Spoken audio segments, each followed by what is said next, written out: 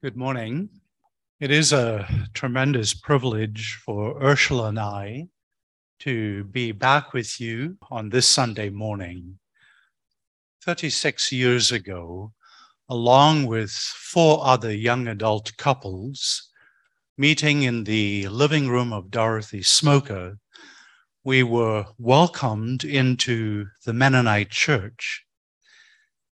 And that welcome has given us hope and joy in the years since. There may be challenges and struggles in our church, but we remember the gracious hospitality and the generous welcome we received then. And we're so thrilled that this church has continued strong. I bring you greetings from your sisters and brothers in 25 other congregations in the Pacific Southwest.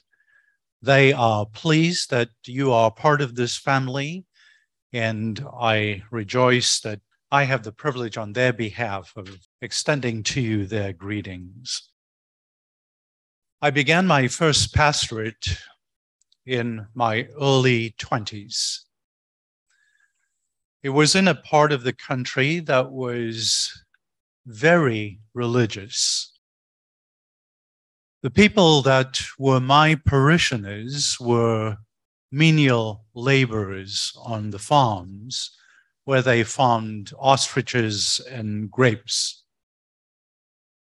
The owners of the farms were white, and they were very religious in their observances of what they might have defined as Christian spirituality.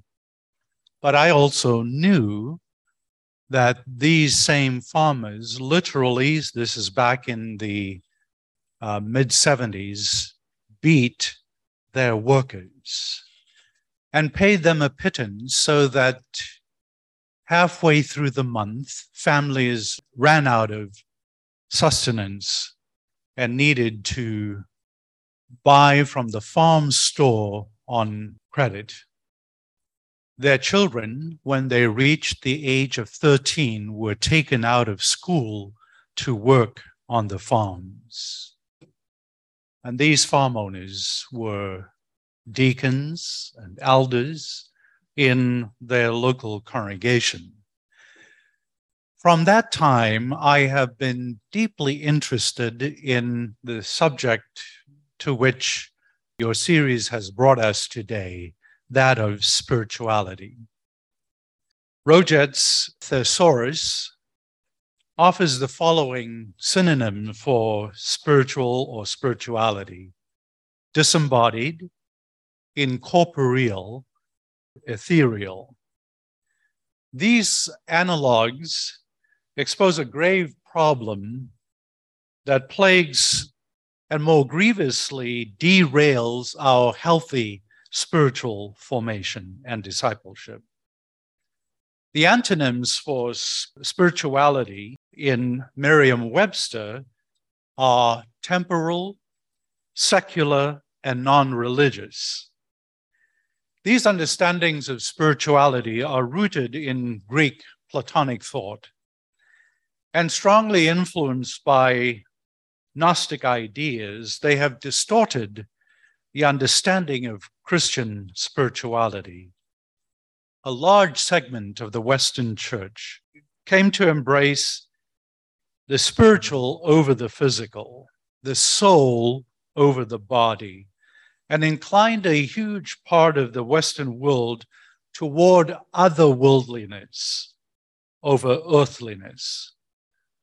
Western attempts to distinguish itself from the more animal impulses and from other cultures they regarded as inferior, and by extension, from the body and death itself, accelerated quickly during the Enlightenment period.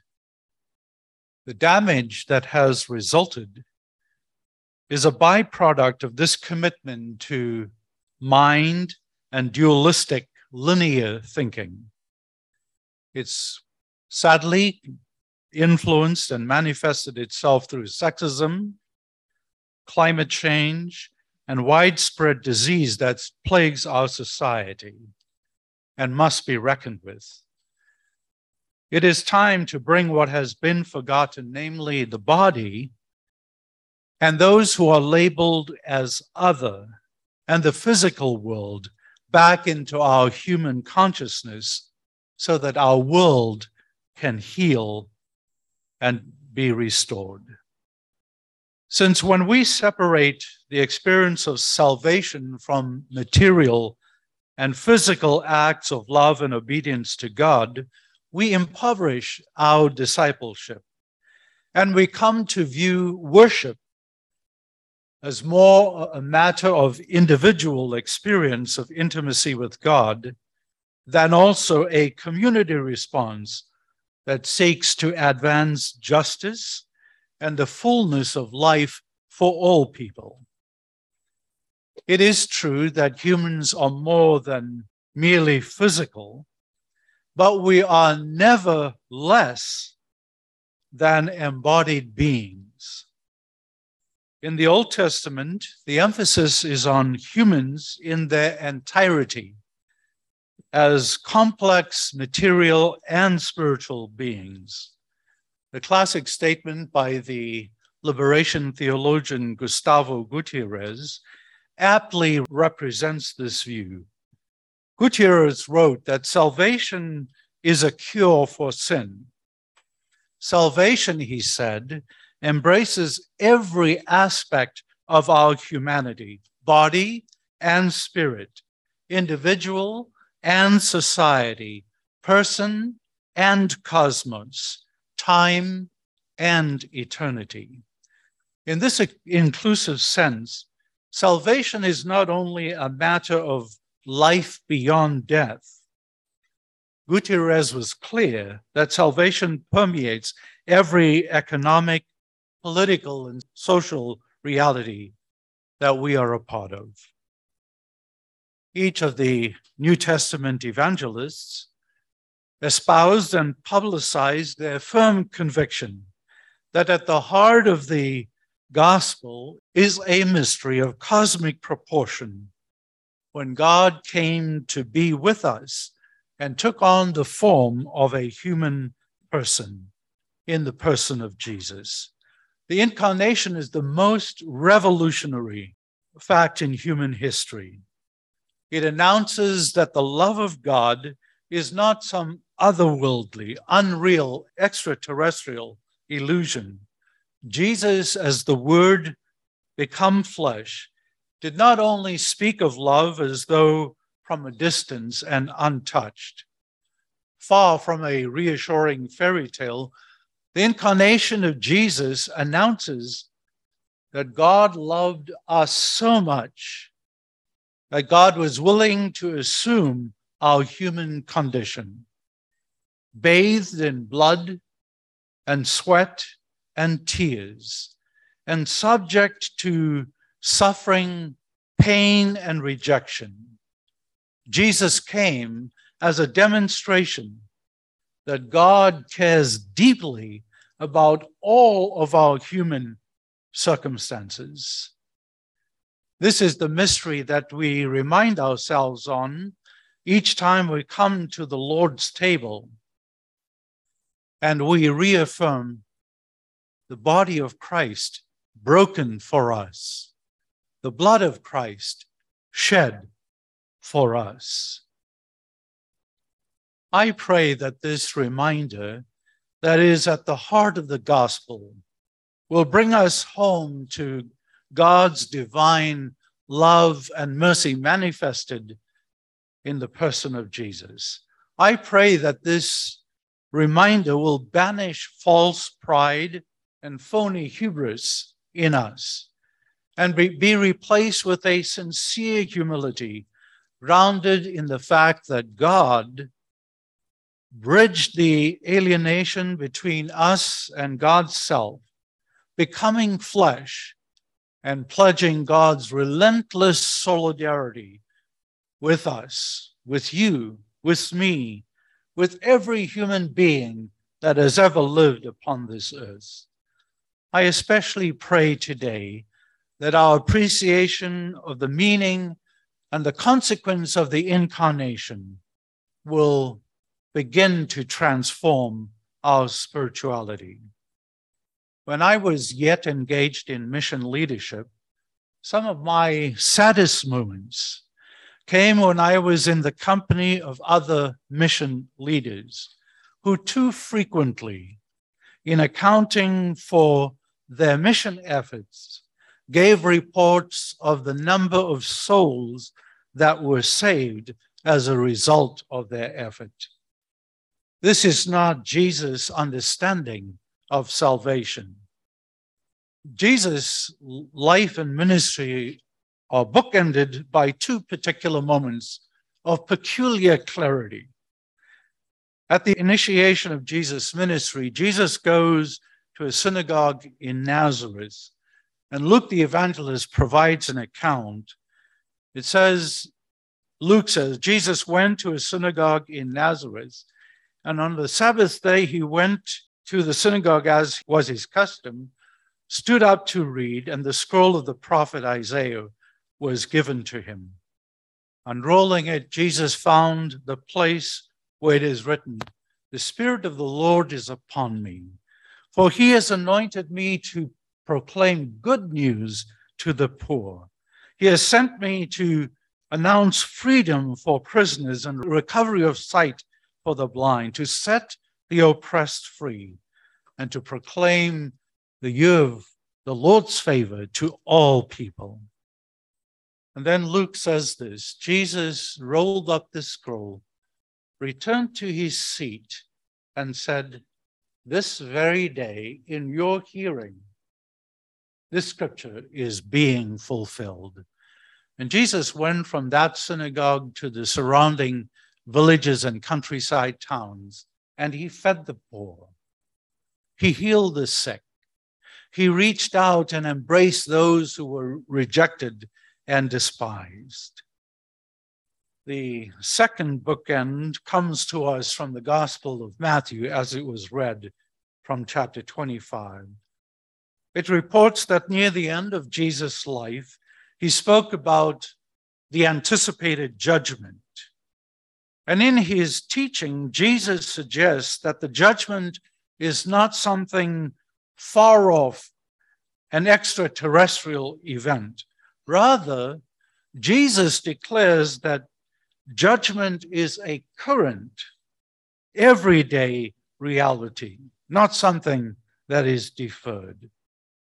Each day, when we encounter those who hunger, when we encounter those who have no access to clean water, when we encounter those who are aliens and strangers, without appropriate documentation, perhaps, when we encounter those who are naked and unhoused, there then, says Jesus, encounter me. It is a fact of the incarnation.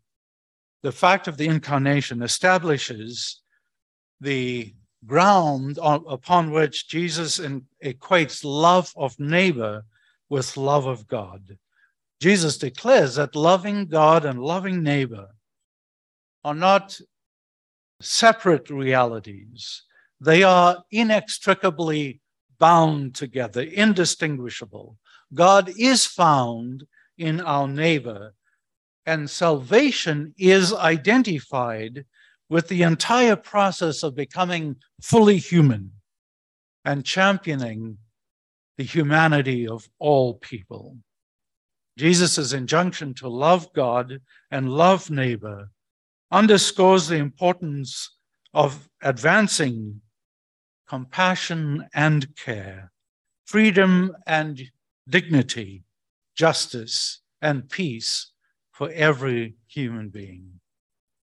The narrative in the Gospels, which relate Jesus' encounters with marginalized people, suggests to me that Jesus is not God in an ontological or metaphysical sense. More convincingly, the Gospel narrative suggests Jesus is the incarnation of God precisely in the relational significance of those whom he encounters. The meaning of the incarnation is to be found in Jesus' total immersion in the historical reality of marginalization, of oppression and poverty, of suffering and pain of those whom he engaged with. In his witness, Jesus absolutizes the values of unconditional love for every person, despite their pedigree or reputation, of universal forgiveness, however grievous their previous sin, of concern for the suffering and the hungry, without exception. Jesus' death is unique because he assumes the suffering experienced by God on all the crosses where humans suffer and struggle and die. The incarnation brings us to the liberating conviction that God does not remain outside of history, indifferent to the present course of evil, and confirms that God's commitment and solidarity is with the poor and the oppressed. And as such, it is a critical response to imperial theology, which began in AD 312 with the Constantinian Compact, which allied the Christian movement with power, domination, and violence. This alliance compromised the church and eroded the credibility of Christian witness in the world. The incarnation instead calls us to return to a spirituality that was mirrored by the early church, an embodied spirituality, a commitment to recover our discipleship from that muscular Christianity of the Constantinian era, which led to bloody crusades, 600 years of the Inquisition, and an imperialism that issued in tragic colonialistic ventures. Some of our credibility, sadly, has been lost through our compromise with imperial disembodied spirituality, disconnected from how we relate to our neighbors. Those of you who grew up in the era that I did know that one of the more important things, well, I was raised in a non-Anabaptist communion, one of the more important things was knowing the spiritual laws, that I am a sinner, that Jesus died in my stead. If I believe Jesus, I will have eternal life. And it didn't matter how I lived my life here on this earth. God's purpose ultimately is about justice, compassion, communion, and freedom. These are not merely social benefits. They are, for faith, part and parcel of the kingdom or the reign of God, which Jesus announced. In one of his writings, Leonardo Boff suggests that God's purposes are realized where love flourishes, where justice appears upon the earth, where partnership and communion are inaugurated, and where liberty gains strength and substance. For Boff, spirituality denotes something not so much interior or non-physical, nor indeed something coming from without or from above, nor again something to be hoped for beyond this world after death. Spirituality, Boff said, cannot be privatized in any particular region of the human condition, such as in constitution, such as in the soul, or in some manner of spiritual goods, or in the church. Rather, Boff says, spirituality is all-embracing, proclaiming the deliverance of every human and cosmic reality from the sin of poverty, from the sin of starvation, from the sin of dehumanization, from the sin of the spirit of vengeance, from the sin of rejection of God, and is made manifest through the triumph of truth, justice, love, and concord, overcoming this alienated and subjected world. It comprises both hope and judgment, proclaiming and declaiming. It is not concerned merely with certain spheres of human existence in the world, rather impacts every sphere of our existence and the created order. The socioeconomic, political, and cultural situation of peoples challenge our Christian credibility. Unemployment, malnutrition, infant mortality, illiteracy, trafficking, people trafficking, and increasingly the inequality between the rich and the poor, racial and cultural discrimination, all of these do violence to our witness in the world.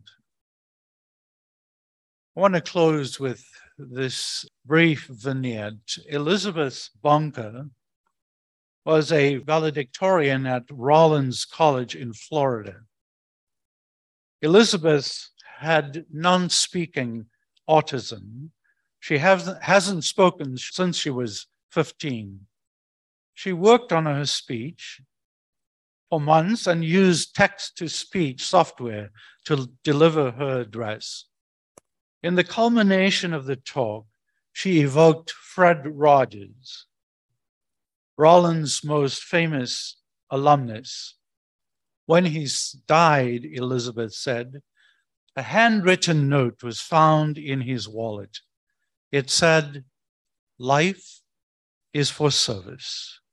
We are called to serve as an everyday act of humility, as a habit of mind," he might have said, as a spiritual discipline, to see the worth of every person we meet, to strive to follow the example of those who chose to share their last crust of bread. This, my dear sisters and brothers, is a reflection and a demonstration of true spirituality. May we be transformed in that direction. Amen.